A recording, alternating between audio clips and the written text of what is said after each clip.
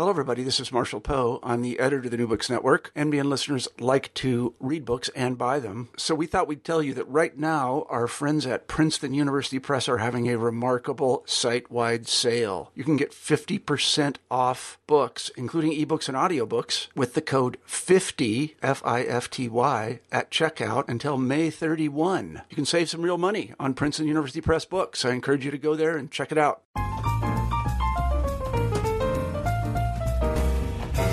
Hello, welcome to New Books and Literary Studies on the New Books Network. My name is Kathleen de Guzman, a host on the channel. Today I will be talking to Candace Ward. Candace is Associate Professor in the English Department at Florida State University in Tallahassee, Florida. She's also the author of a new book titled Crossing the Line, Early Creole Novels and Anglophone Caribbean Culture in the Age of Emancipation, published by the University of Virginia Press just this year. Thank you, Candace, for joining me today to talk about your new book. Oh, you're so welcome. I thought we'd get started by asking you to describe how you came to this project, which is your second scholarly book after 2007's Desire and Disorder, which examined 18th century medical texts within sentimental culture. So is there a way in which this project emerged from that project? I had been looking into primarily fever narratives, was the part of medical texts that I was working with, and a big part of 18th century sentimental narratives, of course, deals with fever. People are always dying of fevers or suffering fevers. And as I kind of got drawn into the archives there, I noticed a lot of work had been done on tropical fevers. So a colleague of mine, I was at Illinois State University at the time, and a colleague told me or suggested to me that I should go to Jamaica, which oddly the thought had never occurred to me to do that. But I was awarded a Fulbright in 2002, and so went to Jamaica and stayed there for 7 months or so. And it was there that I just became completely infatuated with the connections between English sentimental narratives and the Caribbean colonial culture. And fortunately for me, people at the university in Kingston were incredibly generous, incredibly friendly, and pointed me in so many fruitful directions.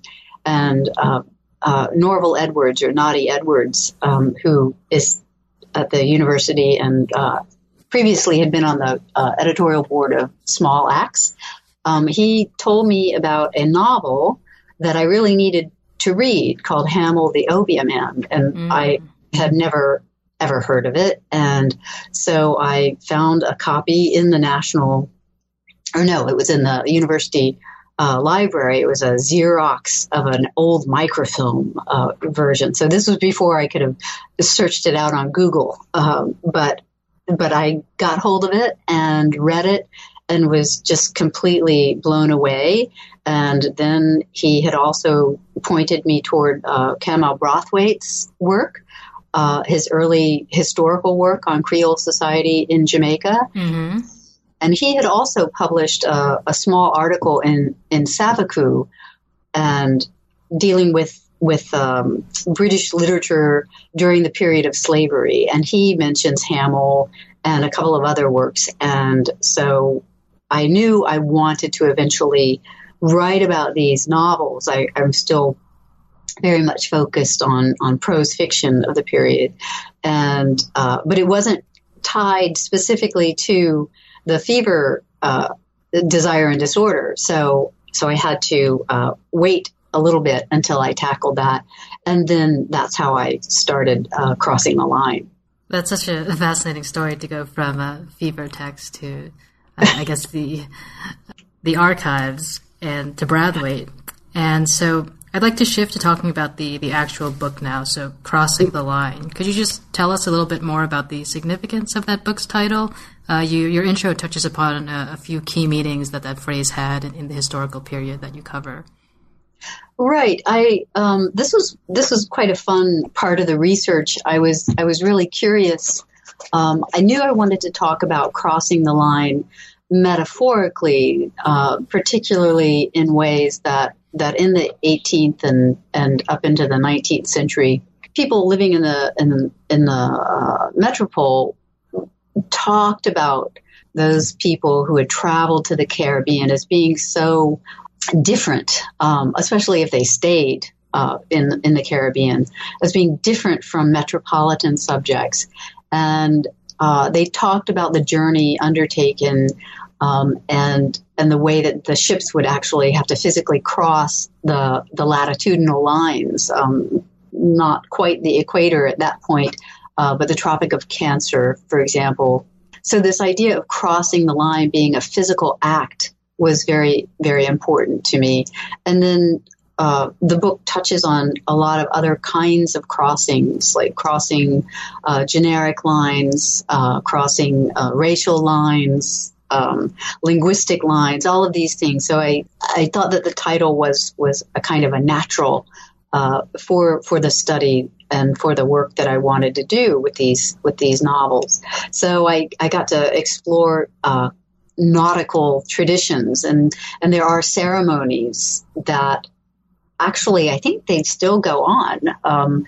If an individual is crossing one of those latitudinal lines on board a ship and they have never made that crossing before, they're kind of hazed. They have to undergo a kind of a baptism ritual, and sometimes these ceremonies are quite raucous. And so I read a lot of descriptions of these lines. For example, Charles Darwin had to be ducked and shaved when he crossed the equator, when he went on his, journeys. And in the novels, they talk about the crossing the line ceremonies and the kinds of tensions that these rituals alleviated to some degree, because it was truly a kind of a topsy-turvy idea. It was the common sailors that were in charge of this, and officers of the ship were not protected from having to undergo this ceremony. And the saying was that there was no law as you crossed the line, that authority went out the window, and it was a time for the common folk on the ships to take charge and to be the boss. So I thought that was a really intriguing idea. And so that was kind of what led me to take on this title. So if we could just dwell on the title a little bit more, I think the term Creole, for example, is a term that is not at all self-evident to listeners today. And I was wondering if you could just tell us what that word means, particularly in the time period that you study.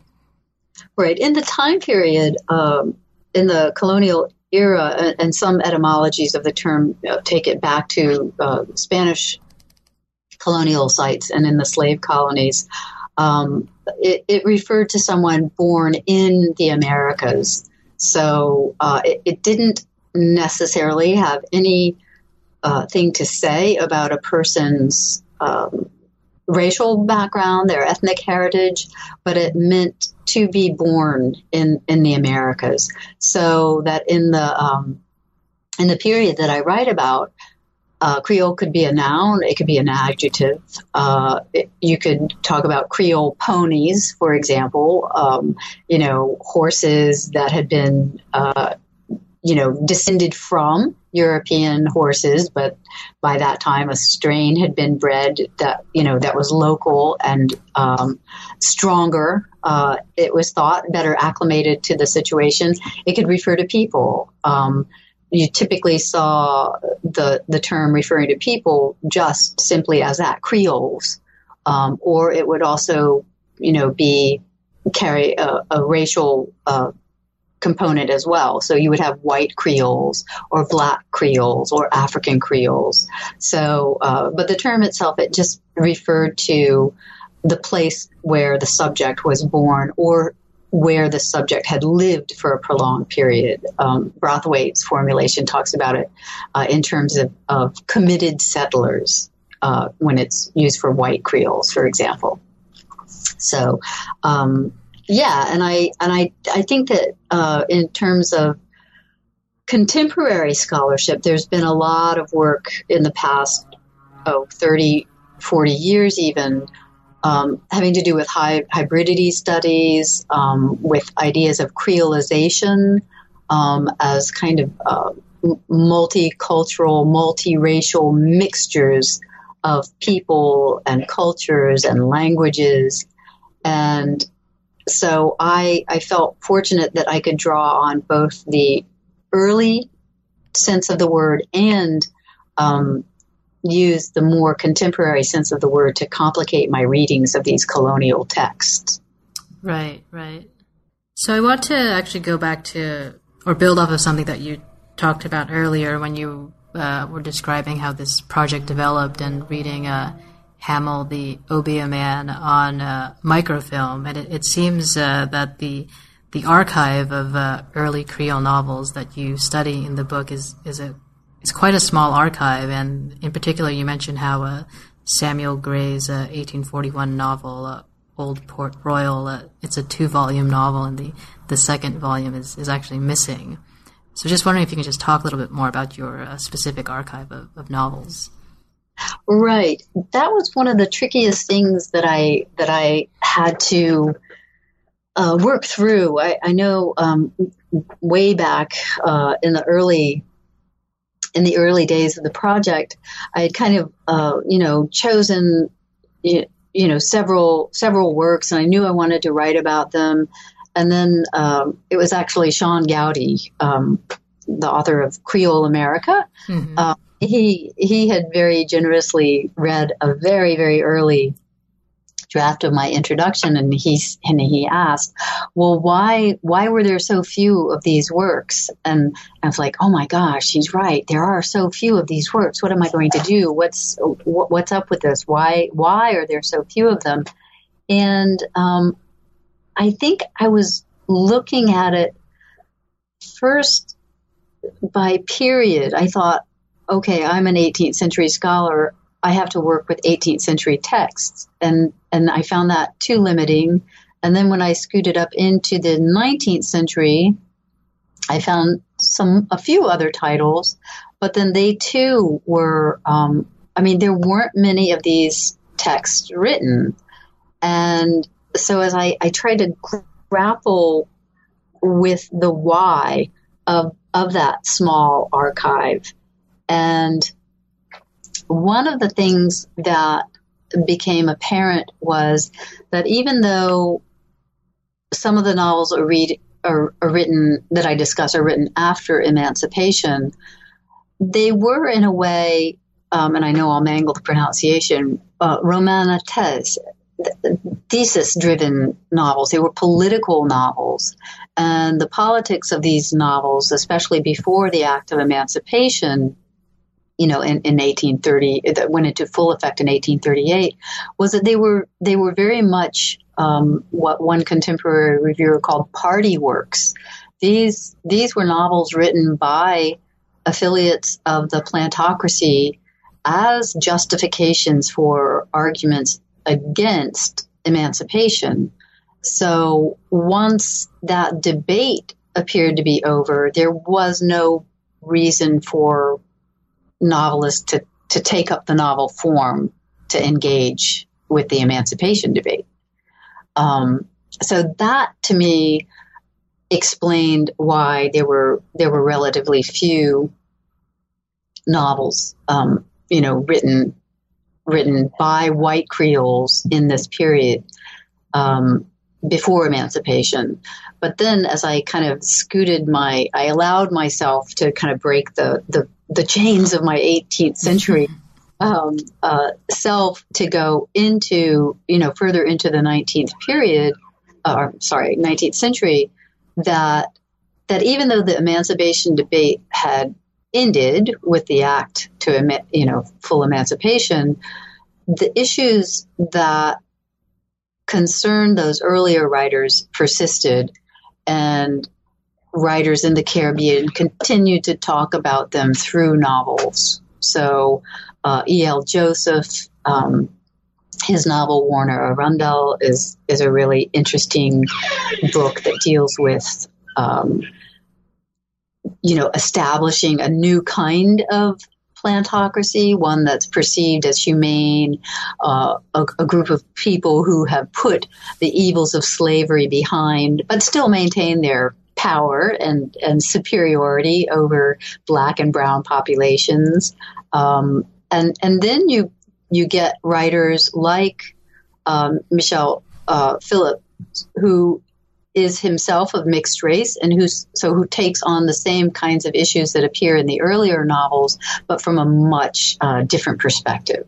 So I'm not sure if I quite addressed the question about the archives, but that's a rationale for what novels that I was looking at.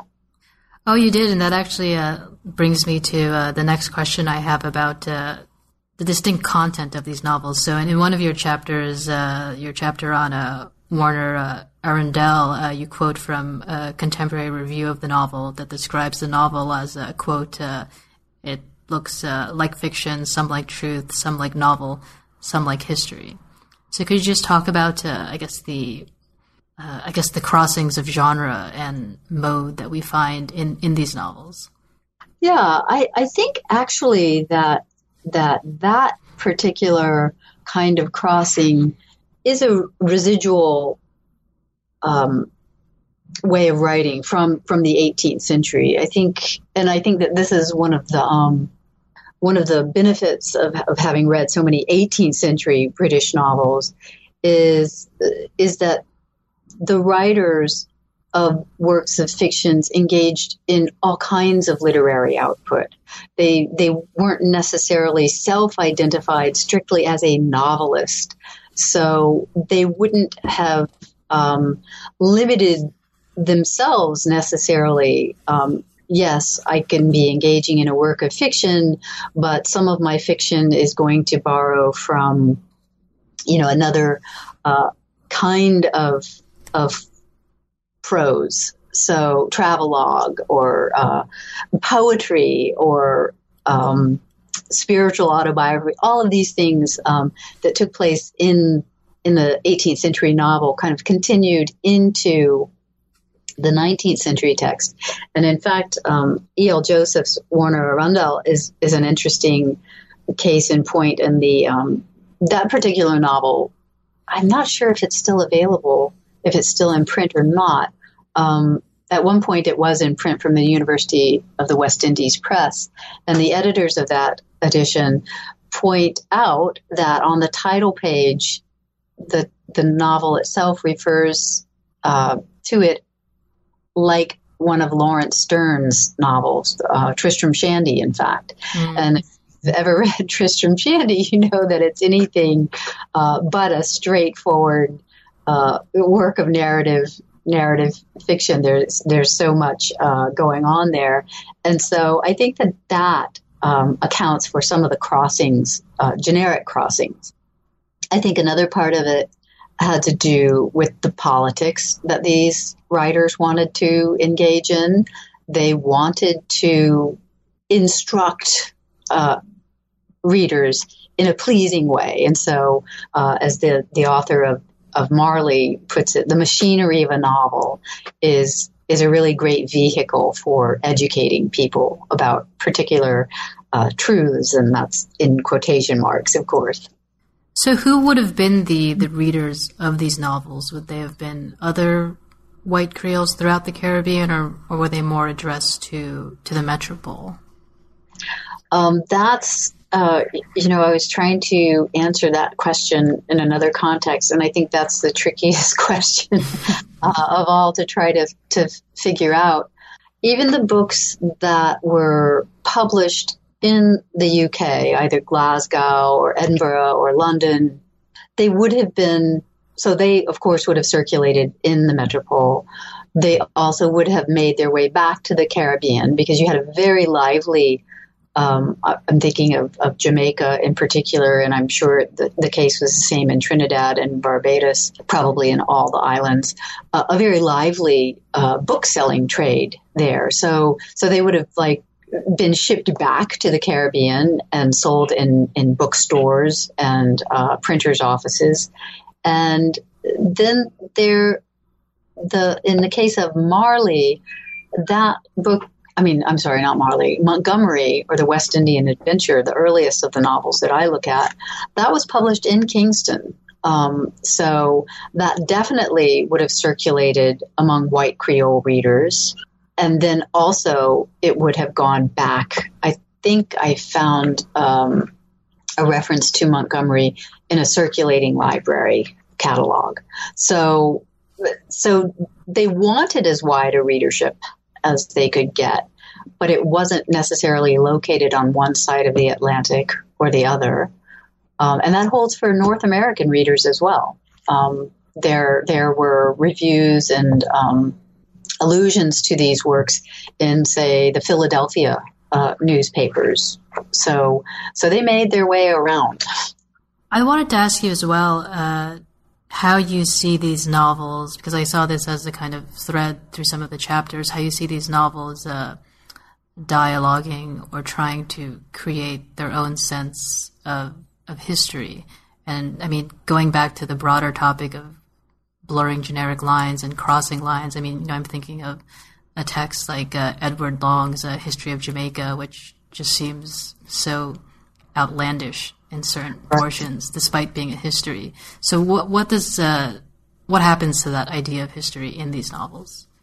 I think, this goes back to the notion of them, especially the earlier ones before emancipation, as being political texts. I think that these authors understood several things. They understood that that the abolitionists back in England were winning, as it were, that they were winning the PR campaign against slaveholders, and that they wanted to correct what was being said about Creole culture. And I think one of the reasons that they wanted to correct that version of events was that they have a very lively sense of history, that things are being documented, that things are being recorded, as it were. And so they wanted to assert their own kind of historical take on events. So especially when you get to a work like Warner Arundel, for example, which was published in 1838, that's the same year that E.L. Joseph, the author, published his History of Trinidad, which was that English colony's first English language history. So then he sets the events of the novel in the 1790s, which is actually a little earlier than E.L. Joseph himself even arrived in Trinidad. But so you see these connections between writing a straightforward history and writing a historical novel. And the other novels in Crossing the Line are also historical novels, set in the past. And so I think there was a strong sense on the part of the authors, like most historical novelists, that fiction is a way to, say, bring history to life, and it's also a way to validate history, and sometimes in ways more effective even than a straightforward nonfiction history. And it's all tied up with impending strands of nationalism, I think, are in there as well. But I think that historical fiction played an important role in both the defense of the older plantocracy and in establishing a new and improved post-slavery plantocracy. So one of my favorite lines from the introduction in your book is where you elaborate about the broader implications of this admittedly small archive of white Creole novels, and you write, quote, "The novels featured in Crossing the Line attest to the indefensibility of the white Creole position," end quote. And I mean, for our listeners out there who are most likely not familiar with any of these novels, what is the takeaway that present-day readers would have if they were to read a novel like Hamil the Obeah or Marley? What I was trying to say in that line too is that there's a way that, well, there's been an ongoing debate about, especially among colonial Caribbeanists, how do you engage with the archives? What are you doing in these archives, especially when they are produced by people who were avid supporters of a system of brutality and oppression and a horrific institution? So why do we need to bother with these works? And what I'm trying to show by looking at them and putting them in the context of life in the Caribbean colonies at the time is that they point to the kind of human elements that are at work. I'm not saying that we these poor white Creoles, they're so misunderstood. I'm not saying that at all. But that these writers were engaged in supporting a culture that they knew was indefensible. They knew that slavery was morally repugnant, and they had to somehow rationalize and justify their place in society, and they found writing fiction might be one way to do that.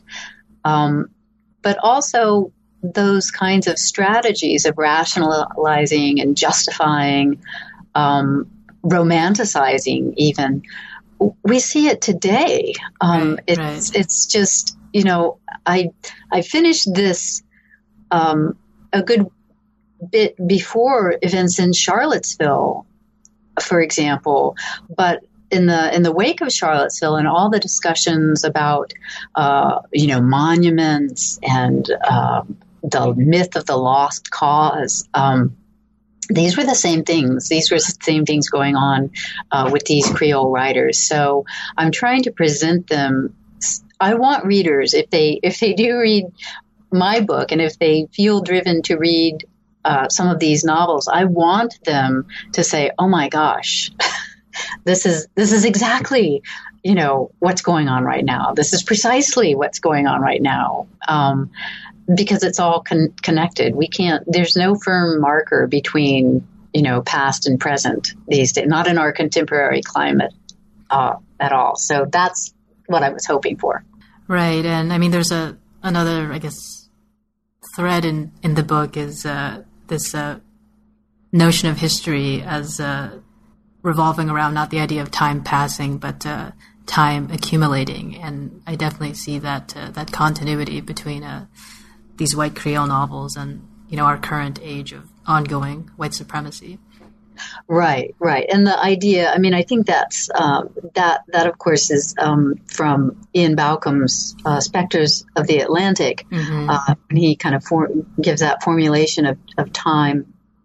But also the idea, and because I teach 18th century classes, and I'm sure you've encountered this as well as a Victorianist, it's so easy reading a 200-year-old work to say, oh, goodness, we've certainly put those ideas behind us, and that's been proven false, and so forth. And the idea, though, that these are really kinds of uglinesses that have persisted and that continue to operate in our culture, I think that's what the emphasis has to be on, that it's not over. The history is not finished. So, right. So I've taken up quite a bit of your time, and I'd like to begin wrapping up by asking you what you're working on now. Yes. Well, now I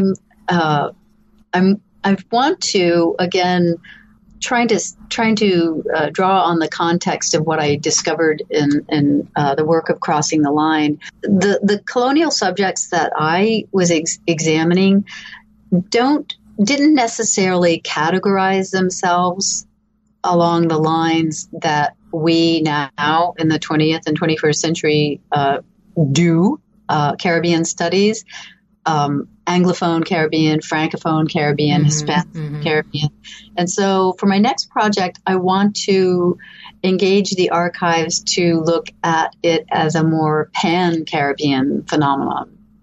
So I've been looking, this is very early stages. I've been looking for connections between, people who saw themselves as much more Caribbean cosmopolitans. They were multilingual. There were, everyday exchanges between, islands that even if Haiti had been a French colony, it was now independent. Jamaica's an English colony, but there's lots of traffic between Jamaica and Cuba. So all these exchanges, that's what I want to explore through the print culture. Okay, so you're not looking exclusively at novels, but at print culture more broadly. Right. I'm looking at newspaper. I was able to do some work in the Montgomery chapter on newspaper offices in Kingston. And so I want to expand that and look at other printing families, for example, and networks across, the various colonial lines. So I'm very excited about that. Yeah, that sounds awesome. There's a way in which, I guess, the Caribbean Archive, the standard narrative around it is that there's a lack. I'm thinking of, Derek Walcott's poem, The Sea is History, but at the same time, there's also this excess, particularly when we look at a broader idea of print culture by turning to newspapers and whatnot. Right. And one of the papers that I'm really interested in was called The Watchman in Jamaica Free Press, and that was established by two men of color, Robert Osborne and Edward Jordan, and they were publishing their newspaper right before emancipation, so 1829 or thereabouts. So here was an example of an Afro-Caribbean paper operating in Kingston with a pretty healthy circulation, in island terms, and very influential to the abolitionist activity in England through the Anti-Slavery Reporter, which would pick up columns and reporting from the Watchman and reproduce it in the Anti-Slavery Reporter. So that was something that was very exciting to me, and so I'm looking forward to follow up on that. Yeah, because that configuration, it's the opposite of exactly how we typically structure the metropolitan colony. Exactly. Awesome. Well, I can't wait for that to come out, and I'm sure you're excited to, I guess, hunker back down in the archives after writing a book. Okay, so we have been talking about the book Crossing the Line, Early Creole Novels and Anglophone Caribbean Culture in the Age of Emancipation.